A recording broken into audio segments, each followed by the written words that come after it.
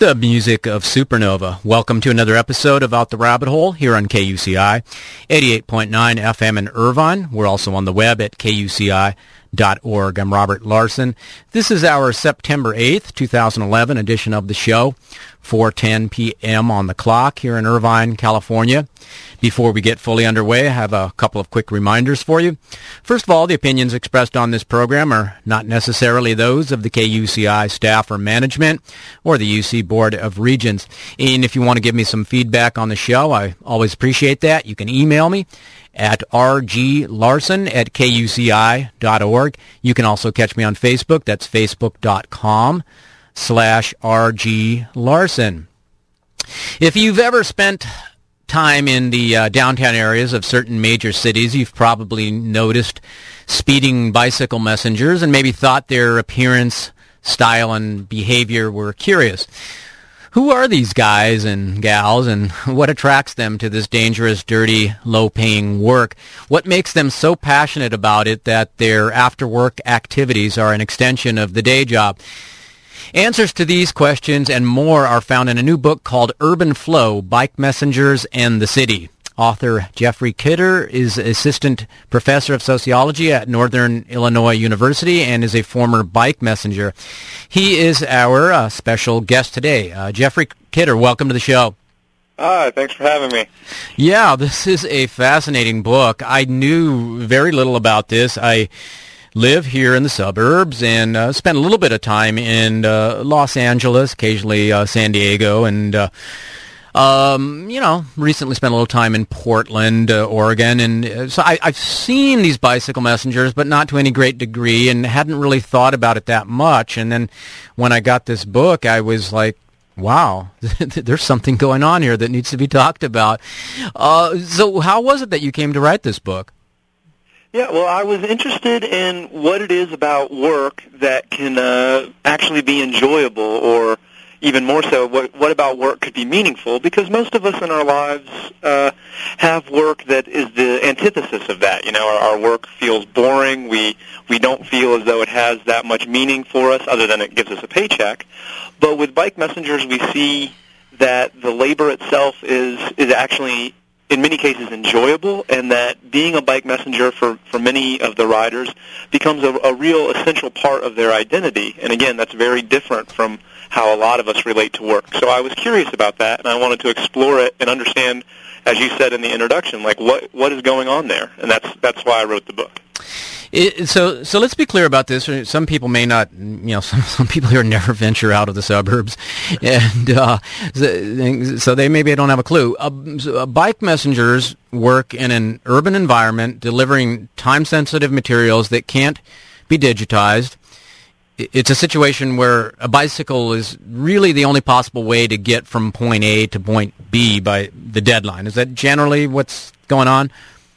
Yes, exactly. And so, yeah, and you're right, that people that haven't spent a lot of time in congested downtown cores, in particular older cities, so these cities that were basically where the main transportation infrastructure was built before World War II, these would be the kind of cities that tend to be condensed as opposed to sprawled out. So LA has bike messengers, but it's not a great example of a bike messenger city, where New York City, the island of Manhattan, is very congested. And so if you want to send something from Midtown to the financial district, if you took a car, it would take you much longer because a car is going to be stuck in traffic. A car has to stop at red lights. Technically, a bicycle legally has to stop at red lights, but it's pretty easy for a cyclist to not stop at red lights. It's obviously a lot easier to park a bicycle than it is to find a parking space for a car in Manhattan. And so yeah, for things that still need to be physically delivered somewhere, and they're really, even in our digital age, there are still things that need hard copies sent back and forth. A bicycle is the fastest way to get there, and a bicycle operated by a man or woman willing to engage in some rather risky and physically strenuous activity in order to get there can go very fast. Yeah, and this is, you mentioned the red lights, and this is, technically, bicyclists are supposed to stop at red lights, but these bicycle messengers often don't, and this is part of the allure and part of the sort of outsiders who look up to bike messengers is kind of like looking at them as outlaws who don't feel they necessarily have to obey the rules of the road, and actually their job to a degree requires it. And it's not a situation where they're bitching about it. They sort of relish this idea that they're having to go around the laws. Yeah, very, very much so. I mean, there's for certain I guess type of person, right, that maybe feels a little disenfranchised from the average sort of work environment where you would have a manager sort of looking over your shoulder.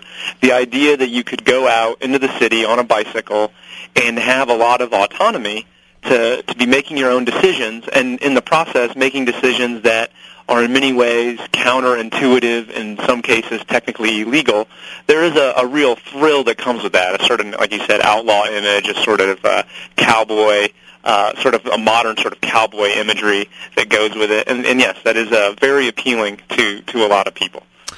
Yeah, when I told people I was reading this book and I was going to be interviewing you, I got some interesting reactions, and some people thought, oh, those bike messengers, they're intriguing people. And others were like, oh, those guys are rude, crazy bastards. And some had an awe and a chuckle about guys able to pull off a cool outlaw mystique, doing the dirty work of some of the most establishmentarian institutions.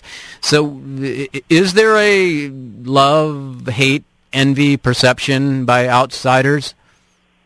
Oh, yes, without a doubt. I mean, like, so just as I was saying that it's appealing to a lot of people, that sort of imagery, it's also very annoying and frustrating to a lot of people as well, right? I mean, there's a lot of disrespect and anger that is directed towards all cyclists, and certainly cyclists that so willingly engage in bravado and sometimes illegal behavior. It definitely creates frustration on the part of motorists or anger on the part of motorists, and even some office workers, as you sort of mentioned, sort of feel that messengers maybe sometimes as they're hustling into buildings and hustling out of buildings are rude or in some way disrespectful. So yeah, I mean, it cuts both ways, and that sort of goes along with the outlaw imagery, is that just as our American society oftentimes cherishes the outlaw image, we also disparage it at the same time.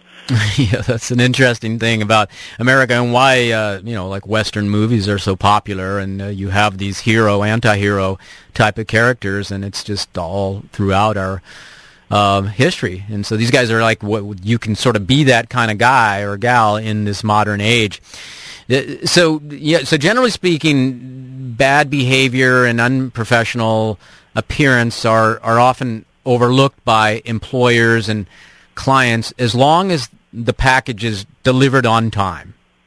Is that right? Yeah, exactly. I mean, for people that are hiring bike messengers, the real issue is that you have something that has some sort of deadline. I mean, that deadline isn't always a 15-minute deadline. Sometimes it's, a 2-hour deadline, but it's going to take FedEx longer than 2 hours because FedEx is following a route, whereas a bike messenger is doing on-demand delivery. So it's things that need to be delivered that day that the bike messenger is doing. And so yes, by and large, the sort of issues of wearing a uniform or having normal hair or not having visible tattoos, those sort of issues are put to the side, and these people are allowed to do what they do best, which is make deliveries.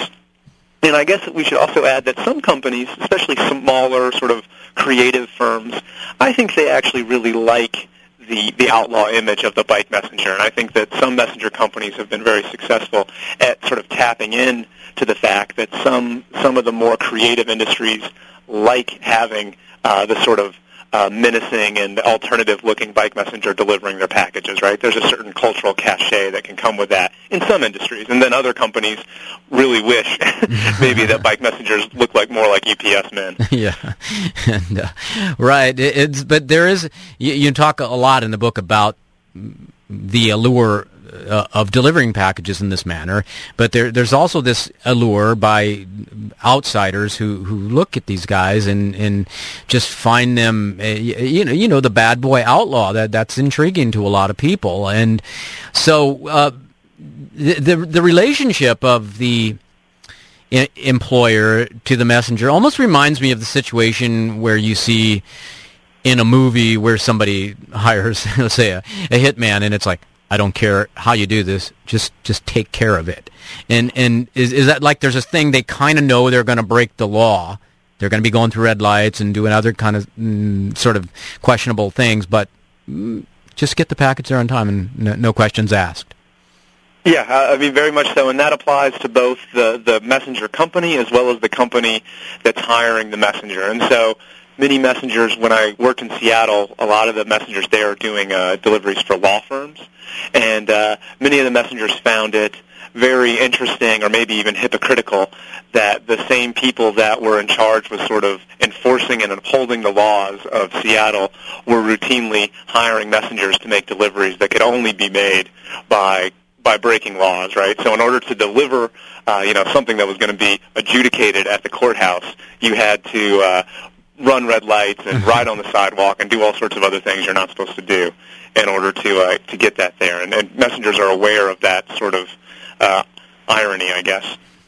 And it really, I think that on a other level, we can sort of think about how this says something about modern work. Like you mentioned earlier about how something to the effect of that messengers are sort of the dirty workers of the sort of corporate infrastructure, and that really is true. That messengering is I think a really good example of how within our increasingly rationalized work environment that there are still these sort of pockets where there is the ability to have autonomy, to have creativity and excitement in the workplace. But, those sort of opportunities, I think, are shrinking in a lot of ways, and bike messengers are a good example of where it still sort of exists. Yes, this is Out the Rabbit Hole, KUCI in Irvine. Robert Larson here, speaking with Jeffrey Kidder, and we're talking about his book, Urban Flow, Bike Messengers and the City. And yeah, that's sort of kind of one of the main bottom lines of the book, is like, what do bike messengers teach us about our relationship to work, and how do they make us question what it is we're doing, and how most of us just accept drudgery and don't find a way to make work interesting or entertaining. Yes, I mean, exactly. And so that's I think that is the sort of take-home point, is that most of us probably aren't going to be bike messengers, but we can still see what is it about their work. And in particular, what we find with their work is that unlike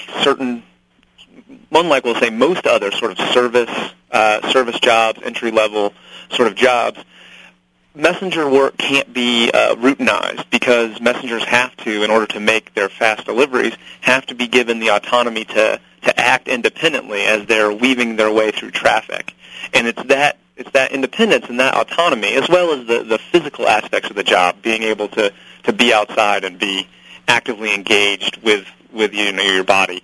It's those sort of things, the creativity and the physical aspect, that allow the work to be meaningful. And so even if we're not bike messengers, we can think about how we can maybe try to incorporate those sort of things, if possible, into our work lives or even our non-work lives. Yeah, I mean, I have to say, it even made me think of, like, Han Solo from the original Star Wars movie, of this guy that's like, he's just kind of living on the edge there, and it's just like, here I am, somebody needs something done that's maybe a little, we got to break some laws to get it done, I'm your guy. And it's just kind of like, and that's like an appealing character, and I see like little hints of that with this kind of work. And so let's talk about the title of the book. The word flow is in there. So what does this mean? Why is this so important to understanding messengering? Yeah, that's a really good question, and it comes down to, I mean, flow is a psychological concept about a sort of psychological state of being engrossed in an activity. So a good way of sort of thinking about flow is a tennis match where you are playing an opponent who is perfectly matched to your skills. So if you're playing If you're playing an opponent who is below your skills, the game could be boring. If you're playing an opponent who's far above your skills, the game could be stressful because you realize that like you're not really able to keep up with your opponent and you're going to lose. But if you're playing someone who's perfectly matched, in other words, the skills that you have are perfectly mated to the skills required in order to continue the volley of the ball, that would be an example of flow. Like you have to be completely focused in that moment in order to continue doing what you're trying to do, but you're also able to do it. Mm-hmm. So in that moment of being in flow, you sort of stop the process of sort of critical self-analysis. Like you don't think about what time it is. You don't think about what you're going to do later in the day. You don't think about what you did earlier in the day. You're just in that moment. And so this is this idea of flow. And what we see with bike messengers, that in order to make their deliveries, in order to weave their way through traffic, that is mentally it's a state of flow, in that you're engrossed in the activity of being safe on your bicycle, of being quick on your bicycle, and that takes, all your mental skills as well as a lot of physical skills in order to make that happen. And that's an enjoyable thing. To be in this state of flow is enjoyable. And again, thinking about our average work days, we're often or very rarely in flow. Instead, we're looking at the clock, thinking, okay, 2 more hours, I get to go home. Or we're sort of daydreaming at work because we don't really want to be doing the data entry we're supposed to be doing. Mm-hmm. And so those are the opposite of flow. That's boredom or alienation or frustration. All right, so we accept that professional athletes get into that state of flow, and they talk about it, and you mentioned tennis and other sports where you're so dialed into what's happening right here and now that you don't have time to really be thinking ahead or to the past. You're just, here I am now, got a job to do right now, I need to be focused on this. We accept that. We accept it in musicians, rock stars. You just you're so in sync with the band, and you're just nothing else is going on. You're staying in that groove.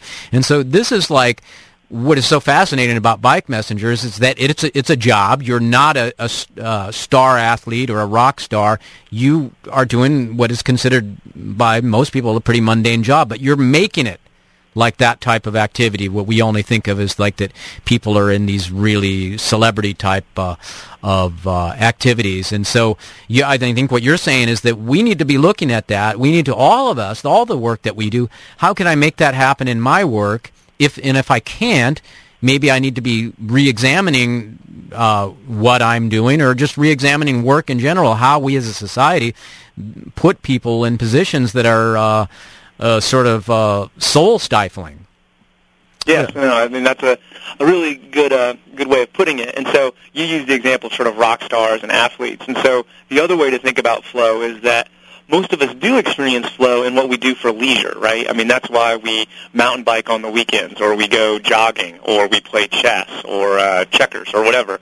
It's those sort of leisure activities where most of us experience flow, and then in our workday, we're sort of less likely to experience it. That's not to say that there aren't some jobs or some days that are more enjoyable than others, but by and large, we dread going to work because it doesn't have those flow-like qualities that we find in our free time. And so, as you pointed out, bike messengers are able to experience that in their day. And so, yes, it does get at this point, this sort of larger point that you bring up about what does that say about our work relations. And so, one of the particularly interesting things about thinking about the occupation of messengers is that messengering does not offer what most people see as a good bargain for their labor. It's very dangerous work. It's physically strenuous work. It pays very little. It has basically no security, and there's very few benefits that come with it. And so by and large, that's considered a bad trade for your labor, right? I mean, unions in this country have worked very hard to guarantee higher wages, to guarantee health coverage, to have some sort of job security. But here we see an occupation where the workers are so eager to work, but yet they're making this trade that, again, by most union standards would be very, very poor. Mm-hmm. And so that really speaks to, I think, two separate issues about labor. One is about exploitation, and so unions have done a very good job in this country. Obviously, they could have done we could still do more, but I mean, compared to how work relations were in the early 1900s, unions have made great headway in reducing the amount of exploitation workers in this country experience. But the idea of alienation, right, like how we actually feel towards our labor, the sort of meaning our labor gives us, we've sort of forgotten about that aspect, I think, to a large degree, and come to expect our work to be alienating, but just hope that we're paid a decent amount at the end of the day. Whereas messengers, we see a lot of exploitation, but very little alienation. Yeah, and it's and this brings us to another big point of your book, and that is that the work day, the work that their day job, the messengering, and then their after work activities, and they engage in something called alley cats, which I want you to describe, in that it's an extension, and there's not like most of us make that distinction. You said, like, we go to the day job, and then it's just like, oh, okay, I just get through it, I get a paycheck, and now it's the weekend, and I'm going to mountain bike or backpacking or go to watch a sporting event. So this is like, there's not this distinction between your after-work activities and the day job. Talk to us about that in the alley cats. Yeah, so alley cats are a really great example, or really an illustration of how much the messenger identity is wrapped up in their occupation and how much the occupation can be enjoyable. Is alley cats, so I guess the good starting point is to say that messengers spend their day going to different points of the city, and messengers have a manifest with them, and so when they make a delivery, whoever they deliver to signs this piece of paper that's proof that what they delivered was delivered, right? And so alley cats mimic this basic structure of going to different points throughout the city and having your manifest signed. And so instead of making deliveries in an alley cat, you're going to what's usually called checkpoints, and at the checkpoint, someone will stamp or sign your manifest to prove that you went to that checkpoint. There will be a series of checkpoints, and the first person to the last checkpoint wins, which, again, is doing for free what you would otherwise be doing for pay. But these races, these alley cats, are really really important social events. They're really basically celebrations of messenger labor, and they celebrate the most exciting and the most dangerous parts of messenger work, which are riding extremely fast through open traffic. And so some of these events are sort of small local events, and other alley cats are large enough to draw people from all over the world. So the first alley cat I went to, I mean, it was so big it's almost you could just call it a messenger event, but it involved an alley cat aspect. It had people from Australia, Japan, I believe there was someone from Ireland, as well as messengers from all over the United States. Came to New York City to participate in this sort of night-long alley cat. And that's really remarkable. The idea that, a secretary would travel from Japan to see if he or she could type faster than a messenger from San Francisco, or a secretary from San Francisco or from New York. I mean, that's ludicrous. That's not going to happen. But here we see that with messengers. Yeah, that is just quite fascinating. It's all part of this subculture, and these people, they tend to hang out with each other, and even though they might not be working as messengers anymore, they still often hang out with the people, and there's a whole... you got to kind of earn certain types of respect, and it takes a while to be able to throw off the label of rookie. You really have to earn that. And so you worked as a messenger. Tell us a little bit about how that was, how you started doing it, and some of the things you saw in addition to this alley cat. Yeah. So basically I was in graduate school, and I knew that I wanted to study something about subcultures, and I knew from living in other places that bike messengers were this subculture based in an occupation, and then that messengers really identified with their labor. And so, like I said at the beginning of the show, I wanted to understand what about this job could be meaningful, So I set out, moved to New York for a year, and I had been told previously that it was pretty easy to get a job as a messenger, so I just sort of moved there and got a job, and it was frightening and exciting all at the same time. And for people that haven't ridden in a city like New York, and I don't know if there's really any other city like New York. I mean, no, it I is don't think so. an intense crush of traffic. And I'd ridden my bike a little bit in Boston, but I actually moved there directly from Athens, Georgia, which is a small college town. And so it was quite an experience to sort of be thrust into this giant swirling mass of traffic. And it took me a while to sort of get my bearings, but after a while you actually learn to really sort of relish being a biker in that city. There is a certain rhythm to the traffic once you understand it. And for a long time, I really missed having that thrill. So how long did it take to go from, like, starting out and, like, wow, this is kind of scary and I'm not sure what I'm doing here, to, like, wow, I just love going to work every day? Yeah, no, that's a good question. I mean, I think that most people that are attracted to the messenger occupation, and I mean, I had been into bicycles before, so I definitely had, beyond my own sociological interest in it, I did have a personal interest in being paid to ride a bike, and so I liked it from day one. But slowly over time, I felt maybe more competent at it. On my first day, I mean, I had no idea where I was going in the city, and I think that I actually rear-ended a car because I wasn't paying attention and just, like, rode my bike straight into the back of a car. You gain skills over time, and some of, like, the long-time messengers, and I mean, there's people in New York that have been messengers for 20-plus years, and some of those guys, I mean, they have so much just flow on their bike. I mean, they just know where they are in traffic, in a almost like a martial artist knows where they are, in a fight. They just know where they are in traffic, and it's really remarkable to watch. It almost sounds like a Zen type of thing of just getting, just the flow. It's just like you're not thinking about it. It's being done in this real intuitive way at a certain point.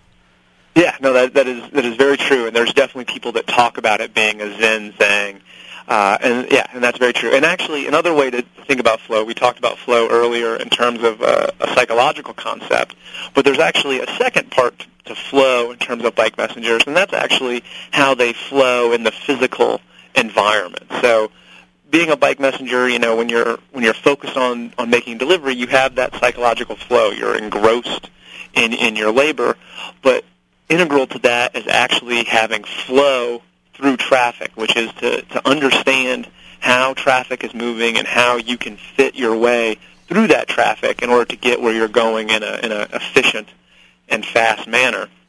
And this becomes a really big part of how the messenger subculture exists, in that it really needs that sort of dense urban traffic. So you couldn't have the same sort of bicycling subculture in Irvine that you can in New York City. That's not to say you can't have a bicycle subculture in Irvine, but because the traffic and the urban environment is so sprawled in that area, it can't have the same sort of relationship to the environment that you can have in a dense city like San Francisco or Boston. Yeah, that relationship to the environment, another point you just really hammer away at in the book, really important stuff. And yeah, the book, again, Urban Flow, Bike Messengers and the City. Our guest today, Jeffrey Kidder. And, let's talk a little bit about the bicycles themselves. This was fascinating to me. I'm not a bike person. Let's be really clear about this. I don't think I've ridden a bicycle since I was a child, and so not that I don't like them. It's just whatever. That's just the path I'm on. But so I didn't know anything about these, and reading about this, and these track bikes that some of these guys use, and no brakes. That kind of blew my mind. And can you talk about that and why these bikes are used? Yeah, there's actually a pretty interesting history with track bikes on city streets. So a track bike is a bicycle specifically designed for track racing, and so track racing was a formerly very, very popular sport in the U.S. at sort of the turn of the 20th century, and it's racing on a velodrome, which is a oval track with banked corners. Mm-hmm. And because it's on this track and it's separated from the environment, it doesn't involve hills and all these other things. Track bikes did not incorporate derailleurs and gears and brakes because you didn't need them. You were just going around this track. Mm-hmm.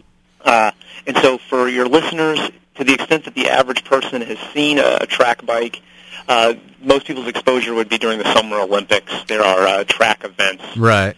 However, that's actually changed now. I mean, track bikes have become trendy, and we can talk about that in a second.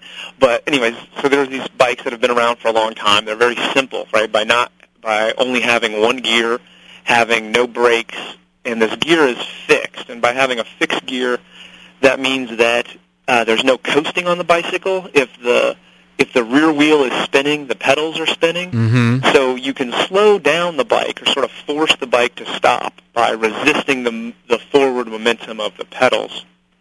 And so starting in like the early 1980s, some messengers, then there's some like sort of some strange historical reasons why this is true, but we don't need to get into that. We can just say in the early 80s, some messengers decided to start being messengers on track bikes in New York City because they were simpler. Like there was less you had to tune up, there was less to break, there was less to steal, and crime was a huge problem in New York in the early 80s. I mean, that still is a problem, but in the early 80s it was a real problem. And so they started using these very simple bikes in order to do their deliveries. And so for many years, if you saw someone riding a track bike in the city, you could be safe to assume that person was either a messenger or they used to be a messenger. But then in the last 10 years or so, track bikes have started just to become sort of trendy. And so now fixed gear bikes and track bikes are pretty common. I'm sure there's quite a few of them on the streets of Irvine and on UCI's campus. But 10 years ago or 20 years ago, that wouldn't have been the case. And so there's this thing of like bikes like that, they get trendy and like hipsters think it's all the thing to do, and then there is like the real bike messengers. There's a little bit of a non-appreciation of that, of kind of outsiders using these bikes. It's not necessarily outright hostility, but it's sort of a look of derision. Is that correct?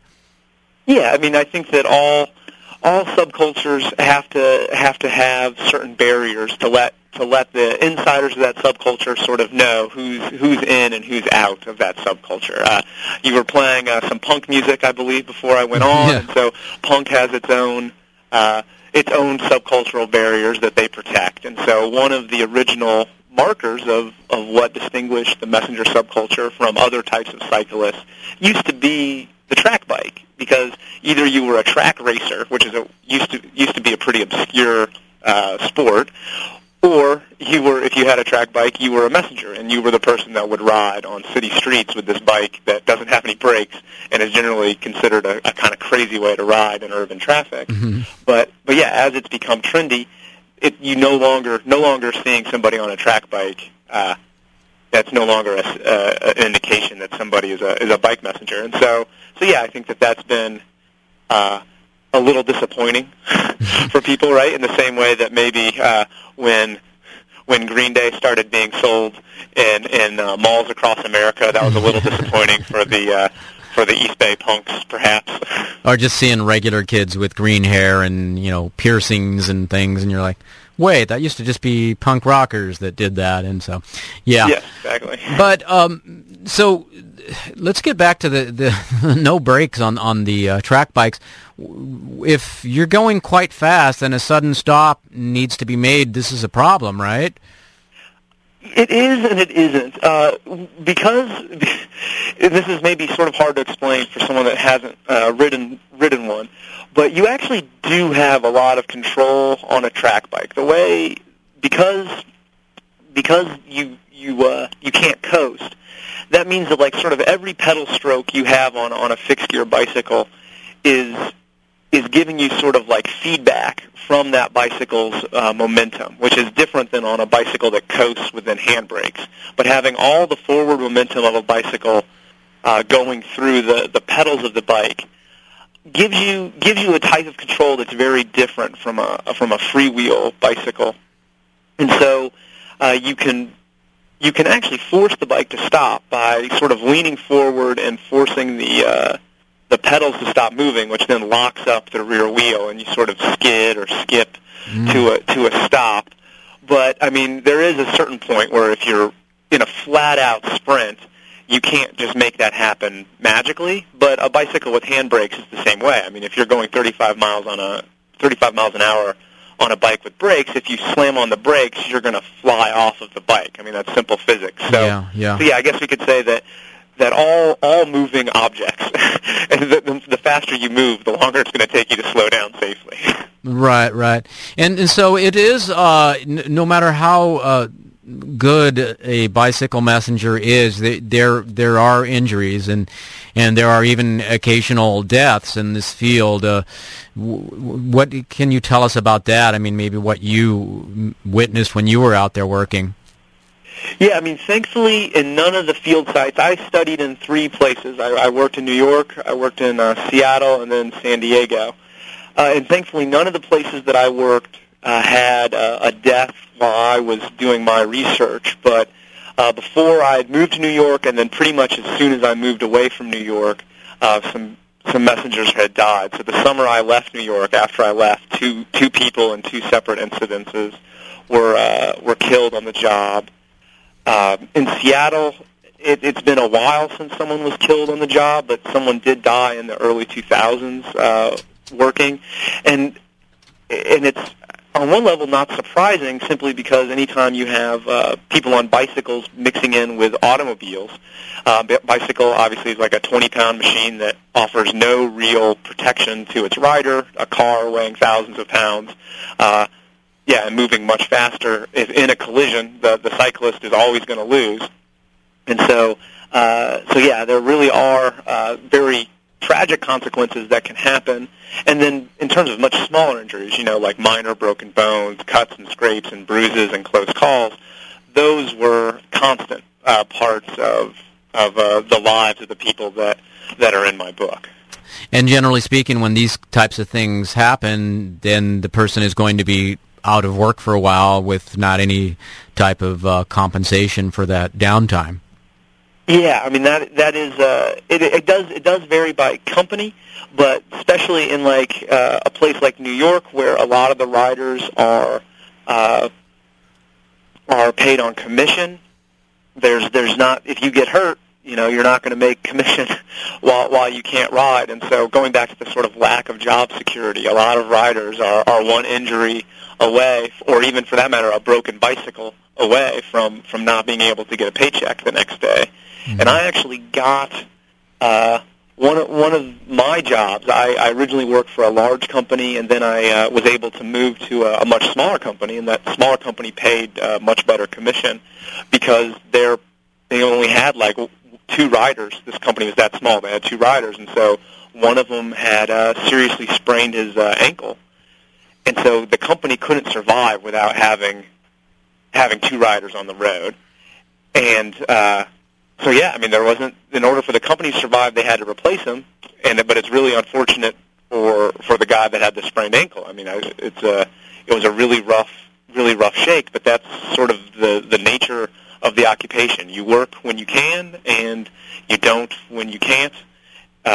But at least once he healed, he was able to get a job in another place without too much trouble. But yeah, there's a real cutthroat aspect to certain parts of it. Yeah. Again, we're speaking with Jeffrey Kidder, and we're talking about his book, Urban Flow, Bike Messengers and the City.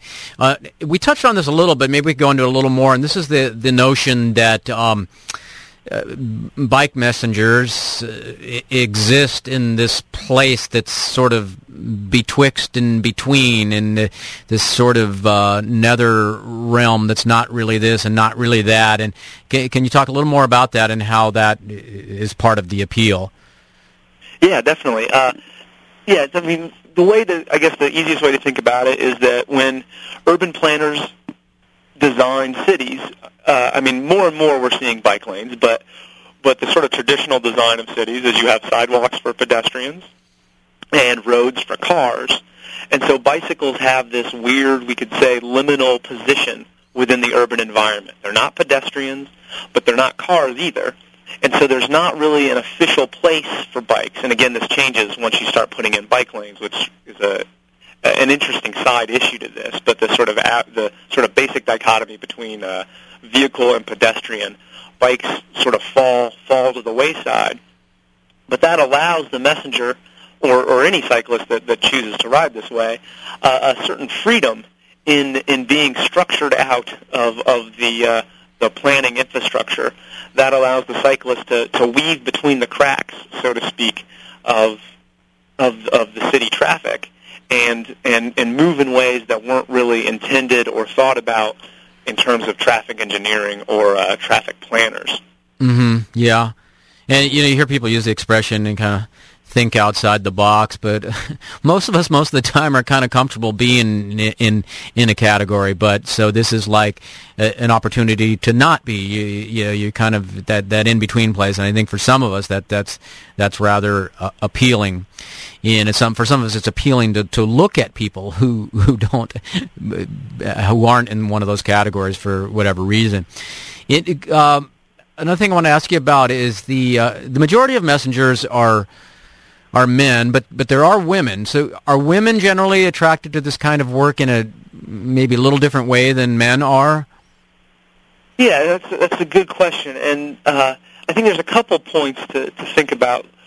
One is that you're certainly correct that the vast majority of bike messengers are men, and given that the job is physically strenuous and very dangerous, and also it can sometimes result in confrontations because messengers are all cyclists incur road rage on the part of drivers, but because messengers spend 8, 9, 10 hours a day in dense traffic, they get a lot of road rage directed at them, and so that sort of work environment is not appealing to a lot of people, but it's even less appealing to a lot of women, which again isn't surprising. I mean, because of the danger and the aggression that sometimes goes along with it. But the women that do become messengers, especially like in a city like New York, where there's an occupation and there's maybe 1,000 people working as bike messengers, and then of that group,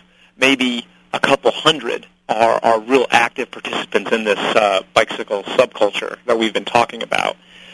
But in New York, the women that become bike messengers, they're almost all part of the subculture and like very active and major participants in the subculture. So there's some men that might become bike messengers that just do it for a job, and they do go home at the end of the day, and it's not a huge part of who they are as a person. But the women that are attracted to it seem more likely to be major participants in the subculture and travel the races and do those sort of things.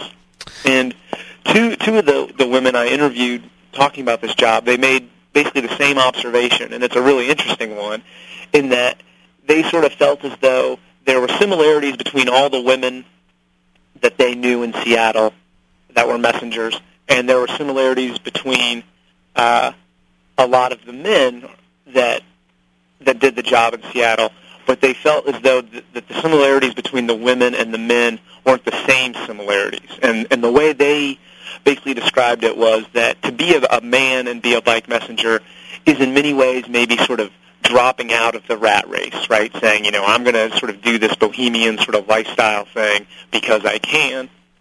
Whereas for a lot of women, to do something that was so physically strenuous, to do something that had this sort of outlaw character to it that might involve aggressive behavior or taking on aggressive behavior, that in many ways was sort of a certain sort of like taking on a sort of defiant role, a non-traditional role in terms of femininity. Yeah, well, really interesting. And there's so much more in your book that is also utterly fascinating. A great study, and we're really out of time here, Jeffrey. Is there anything you just want to leave us with quickly, or give us any a website or anything like that? I guess I just leave with whether we're talking about bike messengers or cyclists. Just if you're in a car, just please remember to be polite. Don't run anybody over. Okay, and again, great study, great work. I really enjoyed reading the book. Thanks so much for being on the show with us today, Jeffrey Kidder. Yeah, thanks for talking with me. Okay, take care now.